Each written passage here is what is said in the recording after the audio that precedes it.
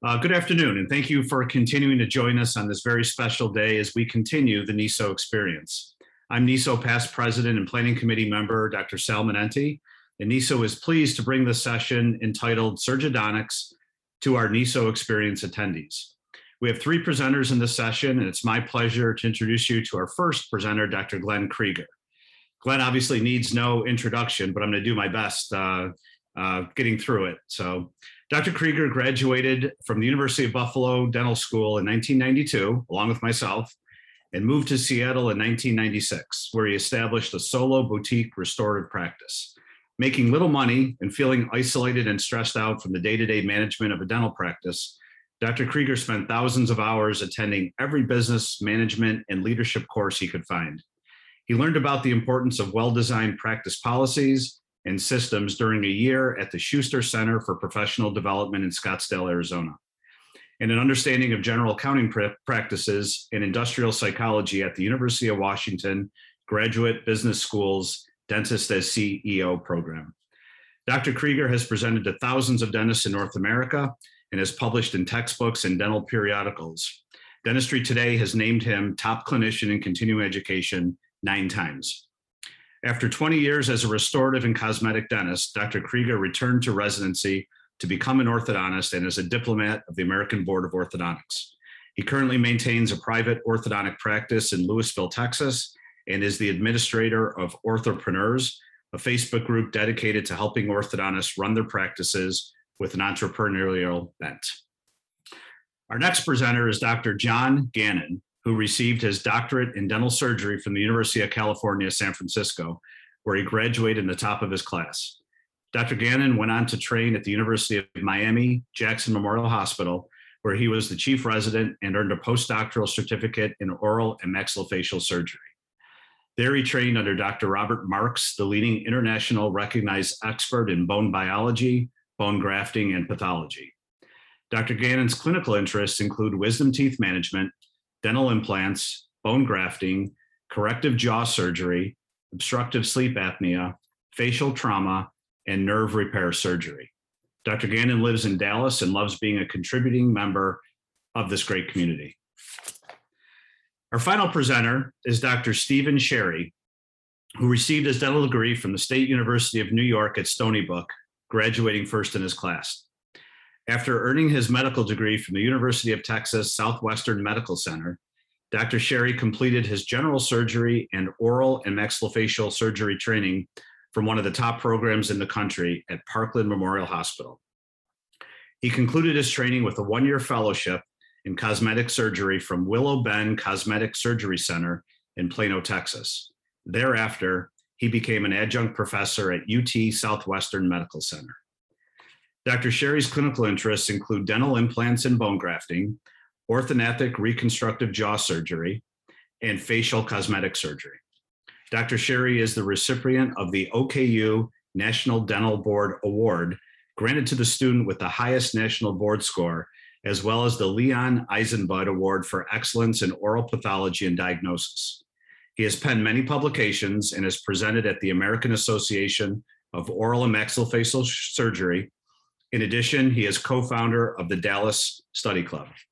Please help me welcome Drs. Krieger, Gannon, and Sherry for their presentation, Surgidontics.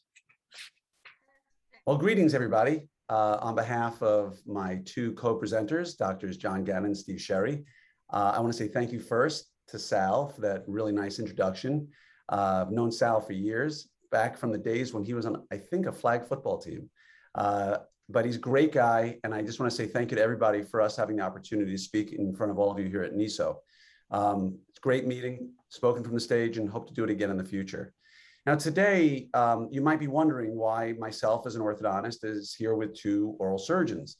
And what we want to talk a little bit about today is the role of certain surgical procedures in orthodontics. And as we move through this, we're going to tell a story, and one that's going to hopefully help you when you leave this meeting to be able to be more profitable, maybe do some more fulfilling work, and really get some light shown on stuff that we don't really get to see very often. And so I'm going to be a part of this, but really this is going to be a surgically driven orthodontic presentation. And so let's jump in and let's get started here. And and talk a little bit about maxillary transverse expansion in the adult patient. And it's going to be more than just this. We're going to talk about a lot of things today. But what you're looking at here is not an adult who happens to need a third central incisor. This is what the three of us are doing on a regular basis. And what we're going to talk about for the next 45 to 60 minutes is really going to hopefully hit home with you and help open some eyes in terms of what's really possible in your practices without higher stress, but with higher profitability. So let's go through this stuff. Now, for those of you out there who don't know me or haven't seen me speak before, my name is Glenn Krieger. I'm an orthodontist here in Louisville, Texas, outside of Dallas. My path has been a bit circuitous. I was a restorative dentist for 20 years and then went back to school to become an orthodontist back in 2012. And so I've been doing ortho for 6.5 years. And oddly, I knew Steve Sherry, one of the oral surgeons presenting today, before I became an orthodontist. And I had the opportunity to learn from him when I was a restorative dentist. And we're going to share some of that stuff as we go through it today. So many of you probably have heard of Orthopreneurs and are a part of it. It's an online Facebook group. The whole mission of this group that I started over 4 years ago is to help orthodontists lead more profitable, lower stress lives. And that's where this talk really goes into. Right now, we're at about 89 separate countries. We have 5,700 orthodontists, and we actually just got Isle of Man. So if you're a huge motorcycle racing fan and an orthodontist, this is the group for you. So there's almost 5,700 of us helping each other grow our practices, lead more profitable lives, lead lower stress lives. And if you're not a member, go look for it, Orthopreneurs on Facebook. The only qualification is you need to be an orthodontist. We don't let in non-orthodontists. We don't let in spouses. We don't let in assistants. But if you're an orthodontist, please consider signing up for this. Now, this is a pretty broad topic. There's so much to talk about. And the first question is, where do we begin? Do we begin with orthognathic? Do we, the traditional orthognathic surgery? Are we starting with just expansion in the transverse direction? And again, in the time we have allotted today, there's not a lot we can jump into. But again, the question is, where do we begin? Well, it's about a few things. It's about time, it's about cost, and it's about resources. So let's talk a little bit about the time component of it, all right? You look at this case on the left and you see what it turned into on the right when we were finished. How long should this case take if we're treating it surgically? Now, this is a rhetorical question. You don't have to actually answer this. Is this going to take us 3 years, 4 years, 5 years? I think there's this misconception that we've all been taught in our lives as orthodontists that surgical cases are more challenging, more difficult, take longer. And the truth of the matter is, in my hands, treating this surgically, maybe 1.5 years-ish, somewhere in that range. Maybe if I'm newer in my career, maybe 2 years, but no more than that. And so these are not cases that should take 3 or 4 years. You can see this woman in front of you. Now, today's not about showing you tons of finished cases. You saw the Ceph there. You saw what it looked like. But if this woman walks into your office, I can treat her non-surgically, but surgically is really the traditional way, and actually, in many respects, the better way to treat her. And so when we take a look at her case, again, asking how long would this take to treat non-surgically? I've been trained in yaw. So if I want to segmentally intrude the posterior segment to close down the anterior bite, whether with wires or with plastic, I have two choices here. I can do this with plastic very comfortably, and I can do this with wires very comfortably. But is this going to take me 18 months? Probably not. Probably going to take me a whole lot longer than that to get where I want to get. And so surgically, I should be able to get this in a quicker time than I would non-surgically. And so, which one of these is tougher? Is it tougher to do this surgically, or is it tougher to do this non-surgically? And for many of you out there, the reason we're doing this presentation is because when I run Orthopreneurs and we talk about this, the general feeling is that for the overwhelming majority of you out there, you would say that this is way tougher surgically. And many of you say that because you're not working with surgeons that make your life easier. Well, I'm lucky enough that I have these two guys here who truly make my life far easier. And so in my opinion, surgically is way easier. Now, here's an Invisalign case I've done, just in process. The left is where we started. The right is where we are in progress around, I think this is about 9 months in. And yeah, you can close things down posteriorly using certain elastic patterns, using anchorage patterns, segmentally closing. But is that the way I really want to treat this case all the time? Because remember, it's about time, it's about cost, and it's about resources. So let's talk about cost real quickly, okay? When we talk about cost, so surgical cases cost more, the same, or less than non-surgical cases. Now, I'm going to give you a spoiler alert here. In my office, surgical cases cost more than non-surgical cases. And again, I'll ask you, what kind of fulfillment do I get from treating cases surgically? So they happen faster, they get charged more, and I get way more fulfillment, because let's all talk about this honestly. If you have a 12-year-old child and you ask them the day they're getting their brackets or attachments off, hey, what do you think of your smile? The overwhelming majority of people will say, I don't know, I really don't look at it. You will never have that with a surgical case, ever. When you're done with surgical cases, they hug you, they bring you gifts. You have literally changed their lives, truly changed their lives. And for me, I like treating the adolescent and teen patient, but for me, surgical, because I've got these two people with me, is really where I get the most fulfillment in my life. And so let's just really jump in real quickly and talk about, what constitutes a surgical case. There's a lot of different things that can do it. And the second question is, how does this play a role in our practices? And so when we look at these cases and you see a person like this, nothing really crazy. For many of us, this is an arch wire case. But if you look at her profile on her Ceph, very concave profile. And so we can talk about it, proclining teeth and helping with lip support. We can talk about the transverse issue.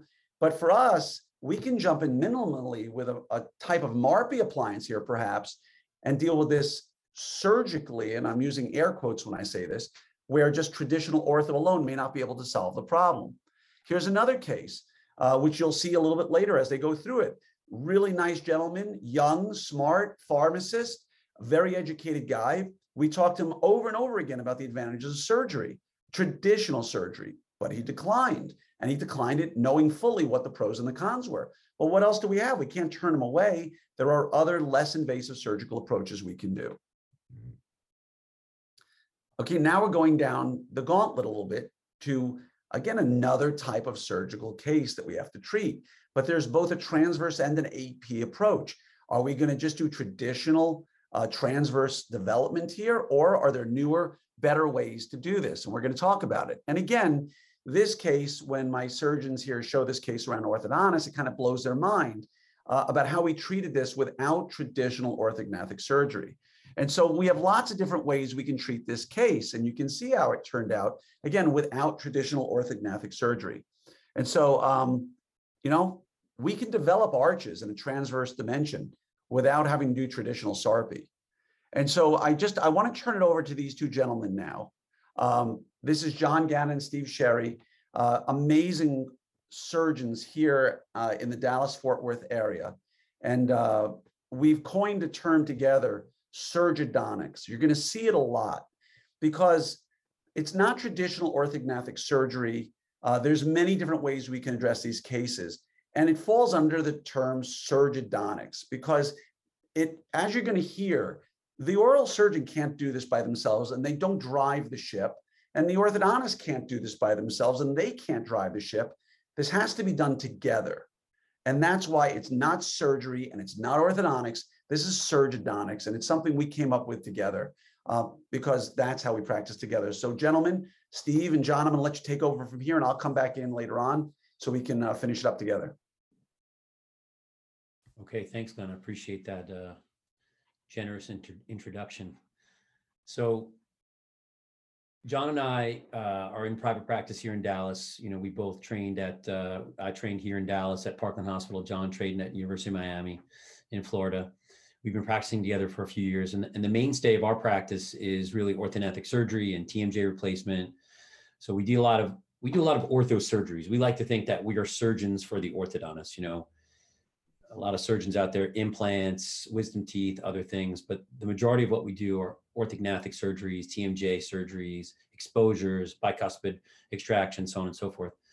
So for us, this lecture kind of came out of necessity because we do a lot of orthodontic surgery, and the majority of our maxillary surgeries are segmental maxillary surgeries. And you know, we all know that the most unstable thing that we do from an orthognathic approach is transverse expansion of the maxilla at the time of jaw surgery doing a segmental maxillary surgery. And you know, I don't know how it is in the Northeast, but in Dallas, the majority of the orthodontists here are not interested in having their patients have SARPs. You know, all of them will push you to do these large segmental maxillary surgeries and have the patient in retention forever with TPAs and big palatal retainers. And then we still see transverse collapse. So like I mentioned before, this kind of came out of necessity. The MARPI was introduced to me actually by Glenn Krieger, or I should say forced upon me by Glenn Krieger in 2017, I believe. I had actually seen it in a lecture prior, but I was not sold on it whatsoever. And Glenn, you know, requested that John and I try this. And the first case we did, it was amazing. We put the screws in and we, you know, patient started turning the key and the patient developed a midline diastema very quickly. But the next 4 or 5 I did failed. And I started talking to some of my other orthodontic colleagues here in Texas and outside of Texas. And a lot of them started complaining about this procedure. They wanted to try it, but they had so many failures. And so I don't know what what it's like where you all are, but we've found that the failure rate in, you know, if you take all our patients together, if you just place a MARPI with 4 screws, the failure rate's very high. So what John Gann and I came up with is a bit of a protocol, a bit of trial and error, but now we've ironed out the kinks. And this is a protocol, you can keep going there, John, that allows us to get, you know, from this narrow maxilla on one side to the more expanded maxilla on the other side. And, you know, the goal is to, you know, begin with a smile like that and get to another, you know, broad smile result like this. You can see this patient had a really nice aesthetic result with a big transverse change. And like I mentioned before, you know, trying to do this to avoid some sort of more invasive surgery like a Lefort, you know, segmental Lefort 1 osteotomy, or for that matter, a SARPI. So the reason we expand in the maxilla in order to create that ideal transverse dimension is for a couple of things that we kind of keep as pillars as we start working through this, but really occlusion, stability of occlusion, long-term dental-alveolar health, periodontal health, and overall stable occlusion throughout the patient's lifetime. Airway, I think, is, for me, one of the bigger components, if not the main segue, as the MARPI kind of took hold for us, really. I think that a lot of the research, and we'll show some of this, came out of Stanford Sleep Medicine and their kind of work with the MARPI appliance and using it as an application, what they called the dome. But really, for me, their kind of push, I think, helped pave a lot of the ways for which we are using it now. So I think airway is a huge component for us. We're always looking at the airway for all of our patients who walk through the door. So this is a big component. Speech, and finally aesthetics, which falls lower on our list, but nonetheless drives a lot of patients through the door. So traditionally, we know that in a growing patient, we can very predictably expand them. We have modification of their growth, and we use devices such as the quad helix, some sort of rapid palatal expander. We know these to be very minimally invasive. In the growing patient, they need to be, have minimal compliance. And so these have been the mainstay of developing an appropriate transverse width, appropriate palatal bulk for our growing patients. However, if you don't have good predictable outcomes and intercepting these patients during that growth phase, then you land into certain problems when you have to expand the adult patient. So traditionally, and Steve and I will say the same thing, but when we were in residency, you know, there were 2 ways that you could expand an adult patient. The first is the SARPI, which in our minds is basically identical to a Lefort procedure. In some ways, it's a little bit more invasive. So this subjects the patient to have to go undergo at minimum 2 major surgeries. So this, as well as the segmental Lefort procedure. So trying to avoid these types of procedures, trying to avoid some sort of maximally invasive procedure, or to limit the number of maximally invasive procedures that the patient would go through. This is really where we felt the MARPE and this particular application of expanding the adult maxilla really was going to be advantage for us and for our patients in the practice. So I got to mention that this talk that we're giving today is, I think, John, this is like, what, a 3-hour talk that we give, a 4-hour talk with a lot of details in it. So we pared it down because we don't have a lot of time tonight, but, you know, we want to put as much practical information in here as we could. You know, a big complaint we hear from the orthodontists that we work with, because Gannon and I do a lot of lecturing, is, you know, when they go to lectures, there's some science and some research there, but there's not a lot of good clinical practical application that you can take back to your practice. And, you know, we're really about that. We want you to be able to listen to us, hopefully, you know, for some amount of time tonight, and potentially, you know, hear this lecture in its entirety at some point, but be able to adopt this information, take it back to your practice and implement it right away. So real quickly, let's go through this. This is Juan Moon's MSc. I'm sure most of you are familiar with it. You know, 2014, he started his research. We were introduced to this in 2017, but it's essentially an RPE with, you know, 4 to 6 bicortically engaged mini screws through the palate. This is, you know, classic Juan Moon device here. That BMK is, it was designed, or I think he had it fabricated in Korea. This is Biomaterials Korea. That patent has now been sold to, I believe, Great Lakes Orthodontics. I'm not 100% sure about that, but we use the MSE. Most of our research, what we've done, is in the MSE2. The MSE1 is a little bit different. It was the first iteration that they came up with, but it was very similar to the original RPE. We use this MSE2. So if you're going to follow this protocol, please make sure that your lab's putting an MSE2 in the patient. But essentially, you know, you place the appliance, put the screws in, and start expanding. Why don't you go ahead there, John? So the problem that we found, again, was that when we put this appliance in patients with the 4 screws, we were not getting predictable expansion. There were a lot of failures, you know, broken screws, tipping screws, a lot of pain, patients complaining of things. What I was told from some of the information I got from Juan Moon and all those lectures was that you turn aggressively until you feel or hear a pop and there's some pain. But, you know, our patients weren't tolerating this very well. So we came up with a stratified protocol with both patient identifiers and different procedures that we put patients into different boxes. So our success rates go from 50% to close to 100%. So it's mostly about patient selection. So I'm going to kind of set up this algorithm, and we'll do a few examples as well as go through some cases. So it'll help to kind of give you a little bit of an idea of what it is, but we also have, you know, just some sheets that outline exactly what it is and how to kind of deliver it. So you can go to our Facebook group, download these PDFs, and then kind of put this into practice, hopefully right after hearing this talk. So we defined 3 different procedures. So the type 1 is what Juan Moon described as the traditional MARPE placement. So the patient goes to the orthodontist, they have the MSE placed, the patient comes back with 4 screws. We place these screws under little IV sedation. Patient goes home that same day. They start activating the device later that afternoon or the following morning. The type 2 would be traditional placement, and the type 2 procedure is then, in addition, we do a few adjunctive surgical cuts or surgical loosenings of the suture.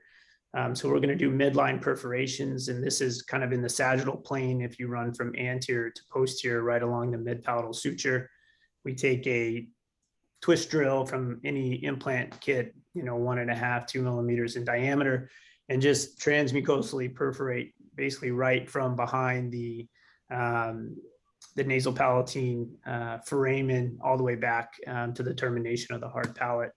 And then right at the anterior nasal spine, we're going to do a small osteotomy with a very small osteotome. That's a very small vertical incision. I'll show a few examples of what the incision looks like. Again, a little IV sedation, patient goes home that same day. When we start making these bony cuts, we kind of dump them into the category of distraction patients. So with these distraction patients, we want to give them a little bit of a latency period. So we're starting these patients activation of the device about 5 days after it's placed. And then the type 3 procedure is traditional placement. Like Steve said, this is a condensed version of what we normally give. And I had kind of alluded to talking about the dome procedure as Stan Liu described it from the University of Stanford, the sleep center there. We didn't get a chance to go into this, but basically Dr. Liu took a bunch of patients and he got sleep studies on them. And then they did this particular procedure and found that patients who had diagnosed OSA with the polysomnogram were decreased by half. So a pretty impressive study. And this study was without any advancement of the maxilla, and he called this the dome procedure. So the dome procedure is a type 2 that includes the midline perforations, the small midline split, as well as 2 zygomatic cuts just in the kind of piriform area, as well as the zygomatic buttress. So MARPI type 1, traditional placement, we'll kind of talk about specifics of MARPI placement and things like that. But if you look at the coronal view, on the left-hand side, those screws are a little bit short. They're nice in that they straddle that mid-palatal suture, but you want to make sure that you get bicortical engagement. So you'd want to see those a little bit longer. The type 2 MARPI, again, traditional placements plus the midline perforations. If you kind of look in this axial plane, you can see that there's kind of perforations, kind of like if you tear a page out of a checkbook or something similar to that. That's what those perforations represent. And then this is a small midline palatal split. This incision is not what we make. So this was definitely for presentation purposes and really before we really started to dial in what we were trying to do. But this is essentially anatomically where it would be, but again, a much smaller incision with very minimal dissection. And then finally, the MARPI type 3 is again the type 2. And so you see that kind of anterior nasal spine split. And then as well as these small bony cuts that are from the piriform kind of out to the thickness of the buttress and just right around the posterior. Again, these are all done through very small incisions. I'll show you an example of those incisions, but this is more for presentation purposes. John, let me mention something real quick. When we do this talk, we get a lot of questions from the orthodontist surgeons. You know, they call us all the time. They're like, why don't you just do a SARPI? This looks like a SARPI. So it is important to know that the recovery from these procedures is minimal. And John keeps harping on this, which it's true. We make very small incisions. You can tunnel this procedure. We use a piezo surgery knife and we can run through these procedures. They take about 15 minutes. It's very quick, but it's important to know that, you know, this access is not what we use, number one. Number two, the convalescence or the recovery from this procedure or any one type 1, 2, or 3 is just a few days. That's it. Patients are back to business by, you know, surgery procedure on a Friday, back to business on Monday. So as we kind of described, so these very 3 minor incisions, so the red lines denote where we're making those incisions anywhere from about 1.5 centimeters to maybe 2.5 centimeters, but very small. Once you kind of give a little bit of undermining subperiostally, these incisions will move very freely over the bone. And so it's easy to kind of drag it from, you know, midline, laterally, and so forth as you need to make those cuts. No degloving, minimal dissection. This is where that thin anterior midline split is. And then these are the 2 lateral splits for the dome procedure. So MARPI type 1, Steve, I think these are your slides. Yeah, so, you know, again, what's novel here is not so much these 3 different procedure types, because the MARPI 1, Juan Moon is, you know, came up with that. The dome, Stan Liu coined that term. And then the type 2, they started doing this. I think we read it in a paper from Brazil some years ago. But what Gannon and I did was we took these 3 procedures and put patients in these different categories based on certain criteria. So we'll show you that next. But essentially with MARPI type 1, traditional placement, there's no latency here. You don't have to allow for, you know, any neovascularization across any osteotomy because we're not making any osteotomy. and you start turning. I think there's a lot of controversy out there on how often to turn. And, we generally will do 2 to 3 turns a day, but if you follow the protocol with the patient selection, you don't have to worry about that pop or that discomfort that the patient might hear, because if we put the patient in a MARPE type 1 category, you can start turning right away. I wouldn't go more than 4 turns a day, but I think somewhere between 2 and 3 turns a day makes a lot of sense.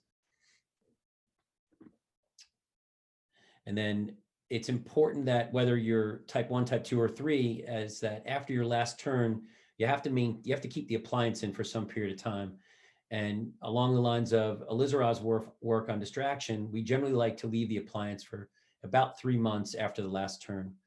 So with the type 2 and type 3, we do allow for some latency, about 4 to 5 days before we start turning. And that's mostly to let the mucosa heal, because it does get a little bit damaged during the procedure. We generally will do, somewhere between 1 to 2 turns in the morning and 1 to 2 turns in the evening. It's a standard kind of rate and rhythm for distraction. And of late, John and I have kind of stepped back a little bit and gone to 1 turn in the morning, 1 turn in the evening, because a lot of patients will complain about pain kind of in the temporal area as they begin to expand. I don't know about pain, but maybe pressure. And, comfort is real important in our minds, because we're trying to do a minimally invasive approach for expansion. So we really don't want them to have any discomfort. Yeah, the rate and rhythm is definitely, it changes from patient to patient and in different applications. So it's something that we're dial in, we go up a little bit one day and come down a little bit another day. One thing you're missing here is some other protocols that we have in there as far as follow-up visits and how to adjust that rate and rhythm for certain patients. And, we'll start them out slow, but then they can tolerate more. We'll have them add a turn here or there, mostly because the patient wants to get finished with their expansion as quickly as they can, but some can tolerate more than others. So now let's talk about that classification that we came up with.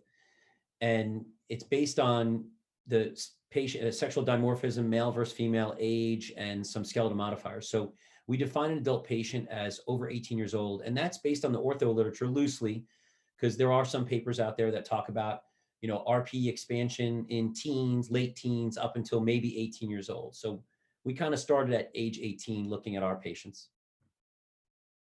So for a female between the ages of 18 and 25, and I'm going to go slow here because it can get a little confusing, but for a female patient between years 18 and 25, they are a type 1 MARPE. So you'll do that type 1 procedure. If they're over 25, they are a type 2 procedure. And for a male above 18 years old, you really need to do a type 2. So we get this question a lot. A lot of orthodontists are doing this, procedure themselves. And you can get an expansion in a male, maybe of any age over 18 with a type 1. But if you want predictable results, if you want predictable expansion upwards of 100% of the time, you really have to kick them up to a type 2. So the one thing that you see here is that asterisk, which is the skeletal modifier. So when the skeletal modifier is a positive, which I'll show you in a second, you kick the patient up to the next level. So for instance, we'll give you some examples later, but a female that's less than 25 is a type 1, but if their skeletal modifier criteria meets those critical values, they get stepped up to a type 2. So why don't you hit the next one? Okay, so I'll quickly run through just some radiographic examples of what this would look like. So for these skeletal modifiers, we will look specifically at the ZM buttress, or the thickness in this area. So that's an example of where we would look on the CT scan in kind of a sagittal plane. We'll look at the thickness of the mid-palatal suture. So the way we measure this is from the anterior nasal spine to the posterior nasal spine. We basically draw a line from one point to the other, and then we divide that line in half and draw a perpendicular line, and then measure the thickness at that position. So for this particular patient, it has a thickness of about 7 millimeters. So for the ZM buttress, we're looking for the thinnest portion of the buttress in the first molar region when you measure it kind of bilaterally. And so it's important that you want to try to position the patient as best you can in the CT scan. And if for whatever reason they're not lined up appropriately, try to make those adjustments in whatever software you're using to kind of adjust your DICOMs, so that way you don't have any tangential sort of coronal cross sections. But for this particular patient, when you measure there, and I kind of jumped through that, but they were at this thickness, so 5.6 in 4 millimeters. So in our algorithm, in our procedure protocol, when we're bumping patients up to a type 2, if they're a female and they're under 25, they're getting a type 1.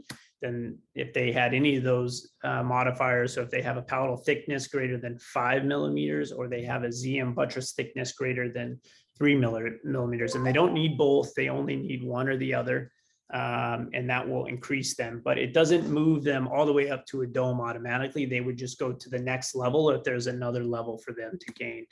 So it's kind of an ascending sort of procedure advancement when they have this thickness. So just a couple examples. So here's a 19-year-old female. We look at the mid-palatal suture. You measure the mid-palatal suture and divide it in half, get the thickness of your palate, so 5.5, and look at the buttress. And for this particular patient, if we look at the two buttresses, so the right and the left are about 1.5 millimeters. So if we have a 19-year-old female, this patient's under the age of 25, so they would be a type 1. However, for this particular patient, the mid-palatal suture is greater than 5 millimeters, so this patient would be a type 2.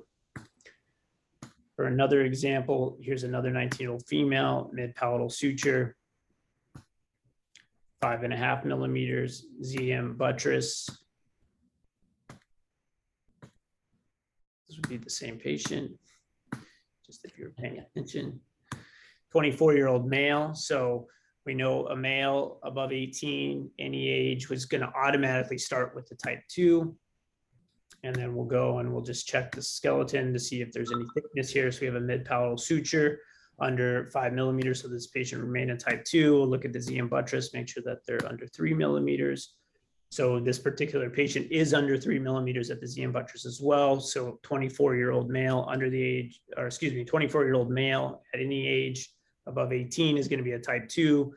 This particular bony morphology falls underneath the criteria in order to advance into the next level. So this patient would stay at type 2. And one final example. So this is on a CT scan. So we're looking at a mid-palatal suture of 8.5. And then look at the ZM buttress. This is a 56-year-old male patient. ZM buttress is a little bit less than 3 on the right, a little bit more than 3 on the left. So this patient would go into a type 3 procedure mainly because of the mid-palatal suture.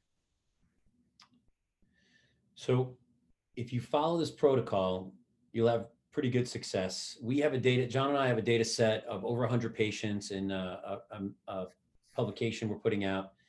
But we've had a few failures here and there, but I say at this point, we're upwards of about 97% success rate.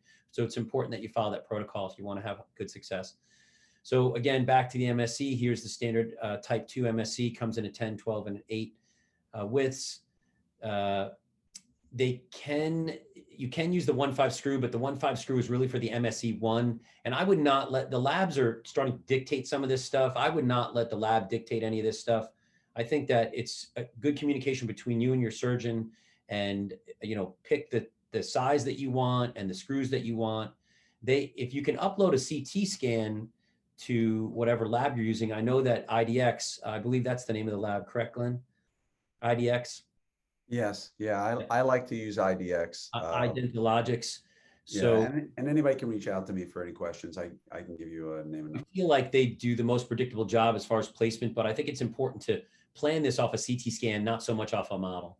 And then the screw lengths are come between 11s and 13s. For any of your surgeons that are going to tackle this, which I think is a great idea, they have to have certain instrumentation. A lot of the time we get patients where their palate is very high vault. The MSE, they can't fit in there. And so it's a bit off the palate. So we have screws from other vendors that are longer, that allow us to engage bicortically the roof of the mouth.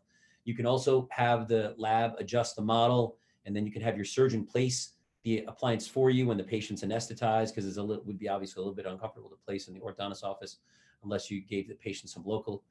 So that's another option about trying to place the appliance a little bit further up in the palate. So I'll let you run through this one, John. Go ahead. So timing of placement. So when we talk about this, Glenn has a lot of input here on what do you do when this patient walks through your office and you're like, okay, I want to do a MARPE on this patient. Where do you really start? Really, we want to know how much expansion do we need. So decompensation in the mandible, getting things upright, and really, measuring from furcation of your sixes, or some sort of marker where you can say, okay, well, I want 12 millimeters of expansion in this patient. That really helps with our kind of treatment for that patient. If we need to switch out the appliance, if we need more than 10, if we need more than 12 millimeters of expansion. Timing is early on. Some orthodontists will initiate ortho and then come back and do the MARPE a few months later. Some want to have all of the expansion done and then start in ortho once the patient has finished their last turn. I don't know, Glenn, if you want to kind of touch on that a little bit. It's one of those things that, again, I talked about the dance, and it's one of those things that we really help work it together. It's too much to get into today. Obviously, there's a lot to it. But one of the important points I just wanted to not gloss over really quickly, if you don't mind me taking literally 10 seconds, is that many of my peers, many orthodontists who are watching this right now, don't even have a CBCT. And so a lot of my decisions in the decision tree are driven by the coronal view. And we'll talk a little bit about that as they go through this. But really, you have to sit with your surgeons, if you're not using these guys, and really talk to them about where do you play a role as an orthodontist, and are they going to listen to, you want to decompensate this case before you start, and then what? Once they place it, what's the protocol? And so there is a dance you've got to learn together. So I hope I answered that okay. No, that's a good point. So again, because we don't have the time today, this procedure from a surgery perspective is a very small procedure. We do other things that require a lot longer recovery times, a lot more invasive. But John and I have definitely felt, and Glenn for that matter, we have found that the devil's in the details for sure. If you are just a little bit off the midline here, if one of the screws is not exactly bicortical, if you don't have this appliance placed just perfectly, you're going to run into all kinds of problems, things that are not easy to fix. So I think it's important that whoever you are working with, ortho, surgeon, whomever, that your relationship is really close, that you have good lines of communication, and that everybody is keeping an eye on things, because these cases can go south real quick if you're not careful. So the tooth stabilization, or the tooth-borne stabilization arms, these, when we initially were doing this, we were removing them because we wanted to, as Juan Mu described, get this pure orthopedic movement where we didn't have any dental change during expansion. However, they do provide some sort of distribution of the force amongst the palate and the shelves, and helping kind of distribute that force in a more even fashion. So this is definitely follow-up for research and kind of looking retrospectively at what we're doing, and kind of understanding, how these are helping us. But we know for sure that we have seen almost 100% success with the stabilization arms in place versus not taking them out. So we're leaving them at this point. This is kind of what we're trying to avoid. So this was a patient whose father happens to be a pediatric dentist, and he went off to school at BYU and sent this picture in, and lo and behold, he's a little bit canted at this point. Fortunately, he was being expanded preoperatively for orthognathic surgery, so he was going to have a Lafort procedure just to be able to kind of rectify this. But these are the types of things where the details are so important, and as little as removing the lateral stabilization arms can have this kind of impact. And there were lots of cases where we removed them and never had this type of impact. So is it a placement thing, something like that? We do know that when you keep them on the outcome is much, much better. Yeah, so positioning the MARPI appliance is critical. And again, this, kind of springboards off what John was mentioning, is the stabilization arms allow us to keep the appliance exactly centered in all 3 dimensions. Whereas you can induce yaw and cants and whatnot if you remove those. So, until there's someone smarter than us to come up with an appliance that allows you to remove those, I think it's best to leave them on. So as far as AP placement, we like it. We like the appliance as far back generally as possible. It gets a little bit more difficult at the posterior maxilla as the palatal bone thins out quite a bit, but somewhere in maybe between the first molars makes a lot of sense. And it's very important, obviously, that the eyelids straddle the midline. In some patients, they have kind of a thick nasal crest of the maxilla. You can have the lab open the appliance a little bit first, so it's you're making sure to straddle that midline. And this is why you need really good communication with the lab and including a CBCT, but you can have them open that a bit, or you can open it a bit, or your surgeon can open it a bit and then place the screws after that. Let's see, so this is pretty good positioning. However, as you see on the left-hand side, John had mentioned this before, those screws are not bicortical, and there's a possibility that this one would fail. Moon published a paper not too long ago about the importance of the screws in the back versus screws in the front. And he found that the posterior screws it's much more important that those are bicortical. It can, on a very high vaulted palate with a very thick palate, it can be tough to get bicortical engagement in the anterior screws. So, you have to make sure that they're really bicortical. We take a CT scan with the appliance in the patient's mouth right before they hit the OR, so we can measure exactly that distance, so we know that we're bicortical, because we don't have intraoperative CT to assure that. All right, you can go forward beyond that one. Yeah. So if you need to expand past, that appliance, either 8 or 10 or a 12, it's important to be able to switch the appliance out pretty quickly. It's a lot of detail there. We got to move on because we're going to run out of time here. But suffice to say that if you have a question on a switch out, you probably want to give us a call. They are very technically challenging and require a lot of appointments. So like we mentioned before, we allow for we allot about 3 to 4 months after the last turn for the appliance to stay in place to allow for consolidation. And it does burn a little bit of time. So generally we'll have the orthodontist do some sort of treatment in the mandible while we're expanding on top. Glenn likes to do some segmental treatments in certain areas while we're expanding. He can talk a little bit more about that, but you don't necessarily have to just expand alone without treating, the opposing arch orthodontically at the same time. So just quickly, some special consideration. So this is kind of more recent, kind of some things we're running into, but these thin palate patients, you take a scan, you're trying to evaluate their morphology to see if you need to bump them up to a certain level due to thickness, and you look and they virtually have no bone. And we haven't really defined this yet, but it's kind of more of something that you can see. But these patients ultimately are going to get a type 3 because the screws are just pulling right through the bone and we're not getting any expansion. So once we've kind of reduced those buttresses or eliminated those buttress resistance points, these patients have had successful expansion. And this is an example of one of those patients.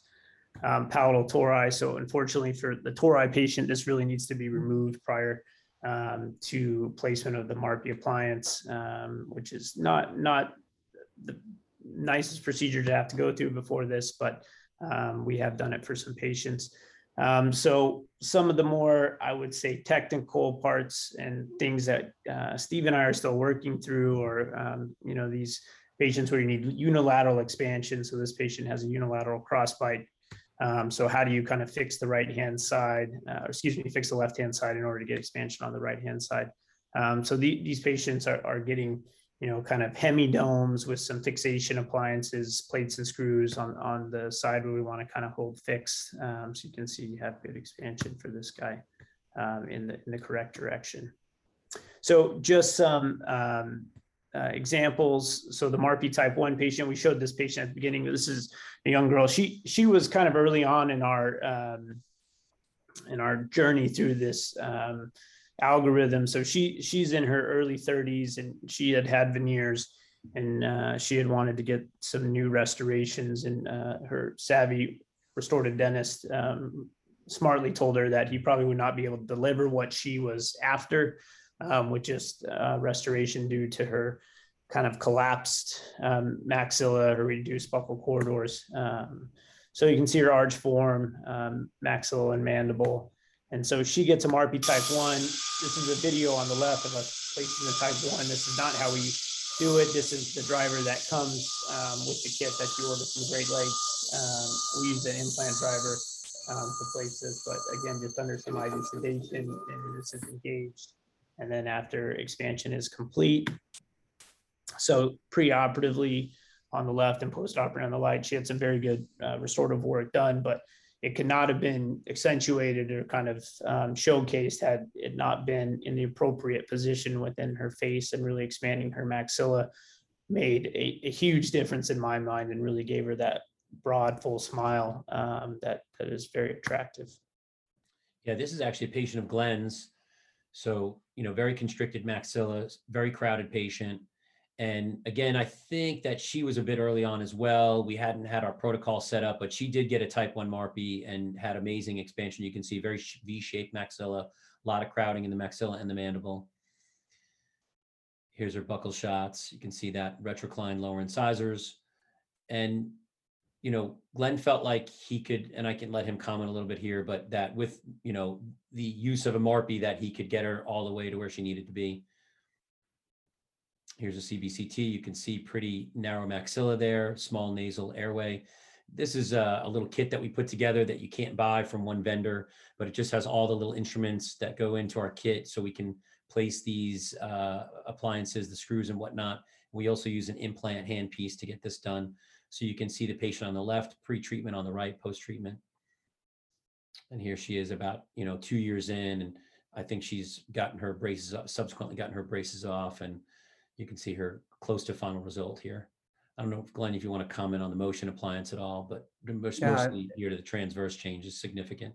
Again, traditionally, a lot of people do arch wires and passive self-ligation. A lot of folks will do really wide arch wires and develop the arch, but I just felt, you see where the roots are, right? I'm not trying to push these teeth out any further. And so, this is a great opportunity for us to have a compliant patient with an expander and the ability to, you are altering the occlusal plane here, and we can get into this in a longer discussion at another time, but there are certain components to fixing these cases. And one of them in class 3-ish kind of cases is altering the occlusal plane slightly. And the motion is really good at helping to do that. And so this is just a great case where you guys really did an amazing job. And again, less than 2 years. I'm pretty happy where we are. And again, we had some stuff to finish up here, but we got done shortly after this. And we always, go back to that real quick, John. So, this patient, we do talk to these folks about their periodontal support and, corticotomies and grafting and all that. We let the patient kind of pick their treatment, assuming it's, within reason. But it's amazing about not only the functional change that people get, but the nasal airway change that some folks get. John had mentioned this before, but as I recall, she had significant nasal airway obstruction. And then after expansion, she was sleeping better, more rested during the day, and her nasal airflow improved tremendously. And can I just add one thing for you guys?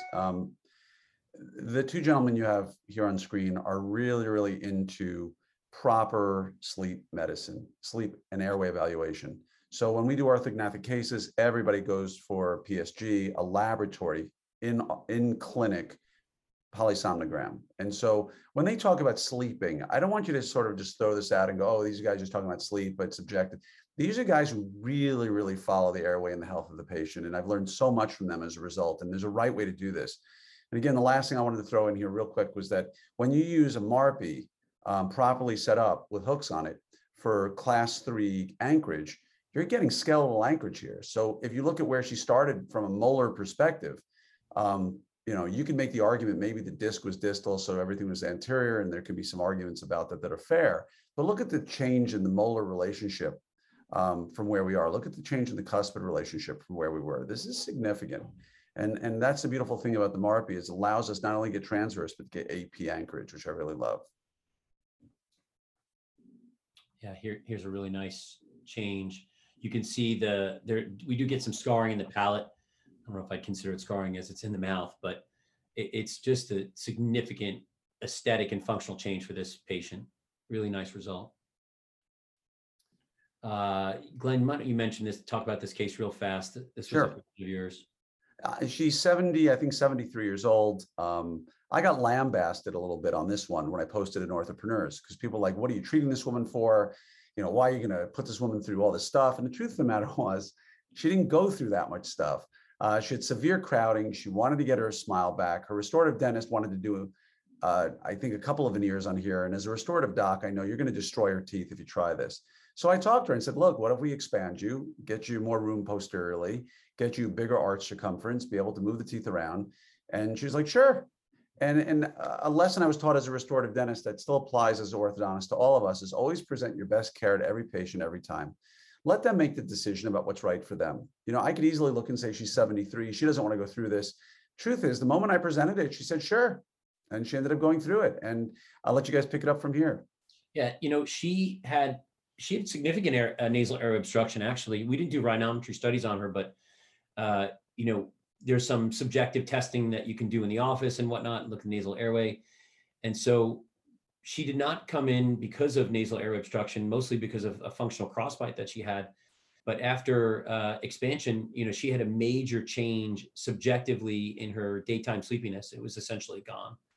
So here you see she's pre-treatment, arch form in the maxilla, you know, much more narrow than the mandible. And then she had a type 2 MARPE with amazing expansion, and she tolerated this very well. Very nice lady, didn't have a lot of complaints during the entire process, and really did very well. Yeah, and I think it's fair. People are going to ask the question, how do patients tolerate these huge diastemas?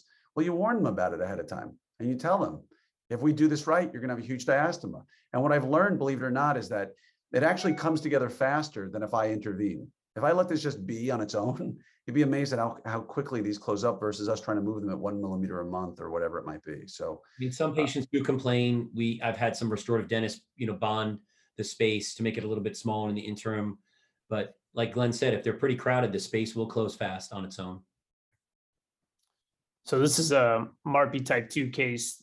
This is the one that, you know, when I first saw this patient and in residency, they teach you an anterior open bite is a case that's only handled by a 3-piece maxillary Lefort in order to kind of move that anterior segment into the appropriate position. But when you kind of step back and evaluate what really is the reason for anterior open bite, is the tongue thrust habit? Is it just, you know, alveolar crowding or tooth crowding, or does she have a true sort of bony issue where she has this anterior open bite or this atrophic anterior maxilla? So here is the arch form. So well developed in the mandible, not poorly developed in the maxilla as well, just a little bit more lengthened, I would say, specifically in kind of the premaxillary area. This is just expanding on the kit that we showed initially, but this is kind of the kit that we'd use for a type 2, just some small osteotomes. It's basically the only addition that we have in here outside of, you know, our general surgical instruments. These are just some videos of the type 2. So again, on the left, now you can see we used the implant hand drill to place those screws, much more efficient. And then on the right-hand side, I'll run these one more time, but we're just making transmucosal palatal perforations, and these run up and down the mid-palatal suture. And then this is a video of where the anterior midline split will go. So this is extremely important to run this perfectly down the midline. We'll actually take some radiographs during, back up there so you can see the radiograph. So while this is going in, we'll take a couple of periapical radiographs of this appliance. And so we want to see that this osteotome is diving right between the MSE and that we're on midline in order to give ourselves an even split on the right and the left-hand side. So as she starts her expansion and gets to the end, she actually needed to switch out. You see this is an 8 mm device. However, she got more than 8 mm, probably closer to 14 or 15 mm of total expansion at the 6s and 7s. And so preoperatively, this is where she started and this is where she finished. And again, Glenn, you used the motion appliance in her case, and the result is fantastic in my mind. Thanks. And this was one of our earlier cases as well. We learned a lot from this case. And these are just some CT overlays, so they'll kind of cycle in and out. But it just kind of gives you an idea of the significance of the bony change. Now you do get some tipping, some buccal tipping of wherever you end up placing the bands onto the MARPI appliance, but this is easily rectified with the ortho post-operatively or post-MSC placement. But just significant change in the transverse when you look at the axial on the left, and even more so in my mind when you start to look at the nasal airway as well as the medial lateral change when you look at the coronal overlays. So again, pre-op occlusal shot on the left and post-op or finish shot on the right. And as we said before, we've learned a lot. And even today, I would treat that case quicker and differently in many respects. And again, we can get into that more at another time. So we probably got to run through these real quick. We're running out of time. We don't want to keep you too long. This is Martin. He fits the type 3 criteria. You know, he really does need jaw surgery. Glenn had mentioned this before. He's Glenn's patient. He's a clinical pharmacist here in Dallas and, you know, was dead set against jaw surgery. So Glenn said, we'll do the best we can with a type 3 MARPI. He's got a very broad maxilla, but an even wider mandible. So we put him into a type 3 MARPI. You can fast forward through this, John. And we did do a type 1 MARPI early on, you remember? We told him. It did not work, right? we told him up front, we said, this is not going to work more than likely. And he said, well, I'm game. He tried it. It didn't work. And he's the greatest patient ever. Yeah, so he expanded very nicely. Did get a little tipping, like John mentioned before, of the 6s, but he got a significant amount of transverse change. And I think Glenn is probably still working on him, but I think he's almost done, correct, Glenn? Yeah, he's getting close. You know, we dealt with the AP, we dealt with the transverse, and is it going to be perfect? No, but it's going to look really solid compared to where he would have been. But more importantly, you can see those CT overlays. So Martin got a significant amount of transverse change in the maxilla, and you can see that in the axial view and the coronal view as well. Really nice result for him. All right, great. So this is where you get your phone out. This is our algorithm that we put together. So take a quick snapshot of this. John will leave it up for just a second here, but feel free to share this with your surgeons, with your other orthodontic colleagues. But if you follow this protocol, you'll have very high success rates with MARPI, upwards of 96, 97%.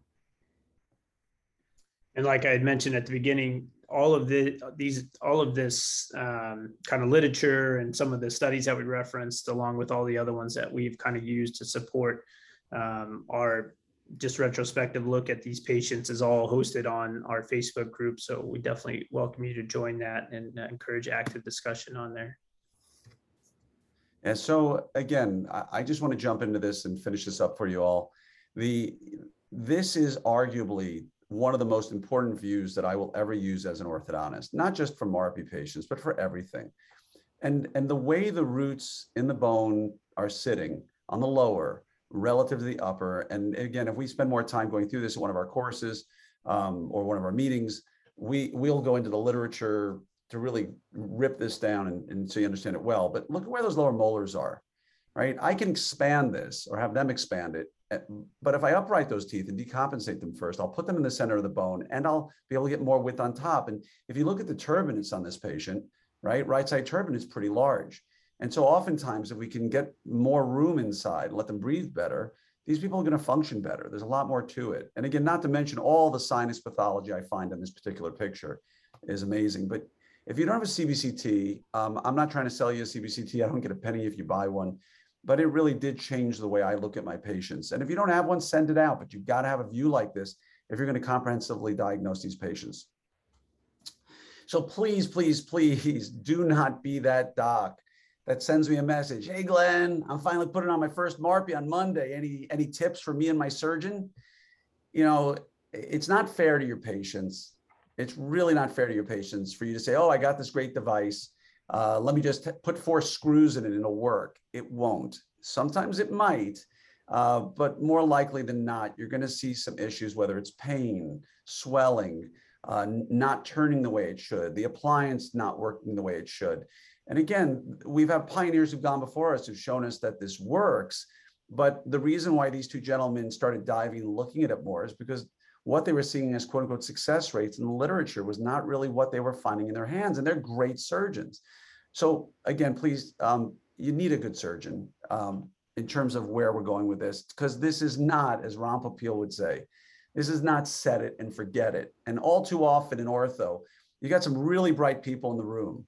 And all too often we see somebody do something good. I got that pearl. Let's go and do this. This is not that time. Put aside your ego. Don't feel good just because you put 4 screws in somebody. That's not the way this works.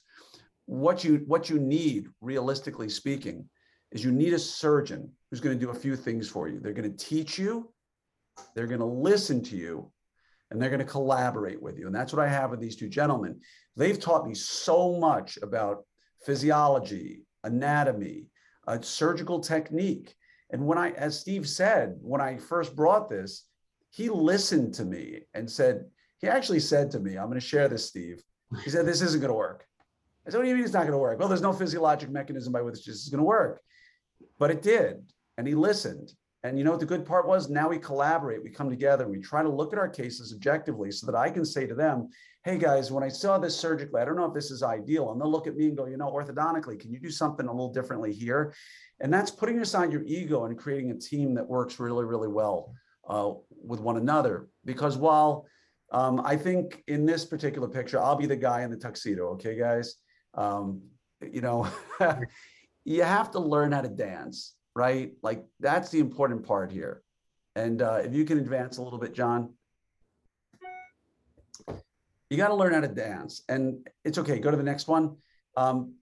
There's some resources for you that I want to share with you. I have Orthopreneurs University. It's a place where we have tons of really, really good educators giving micro learning, ranging from 45 minutes up to 5 hours. You get CE. It's a great place to go.